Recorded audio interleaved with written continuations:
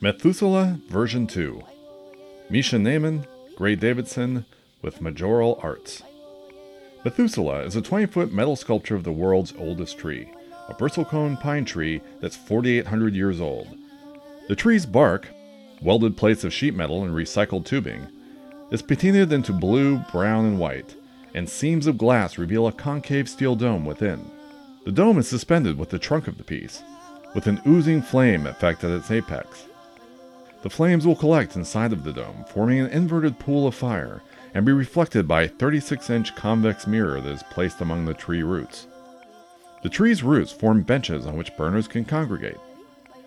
Ancestry and evolution are central themes to the artist's work, whose 4,800-year-old namesake's rings and branches bore witness to the entire span of recorded human history. Great trees gave their limbs and leaves as axles, paper, bows, holes and roofs, and held space and time for our ancestors' radical rituals. A central theme of this installation is the staggering age of the landscape and environment.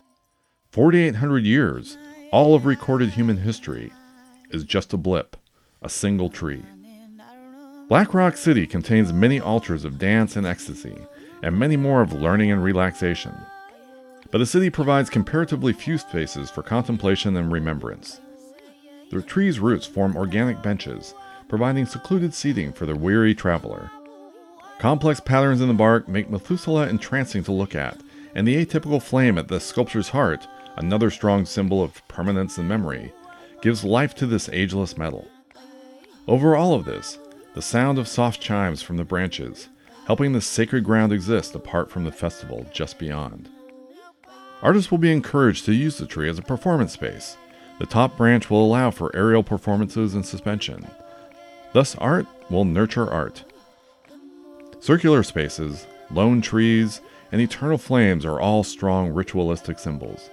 These are joined in Methuselah and helps to dislocate participants from the frenzy of present time and re-anchors them in the still time of mythology, creating a quiet space, a place of deeper consciousness where participants can go to find grounding in the roots of this world tree.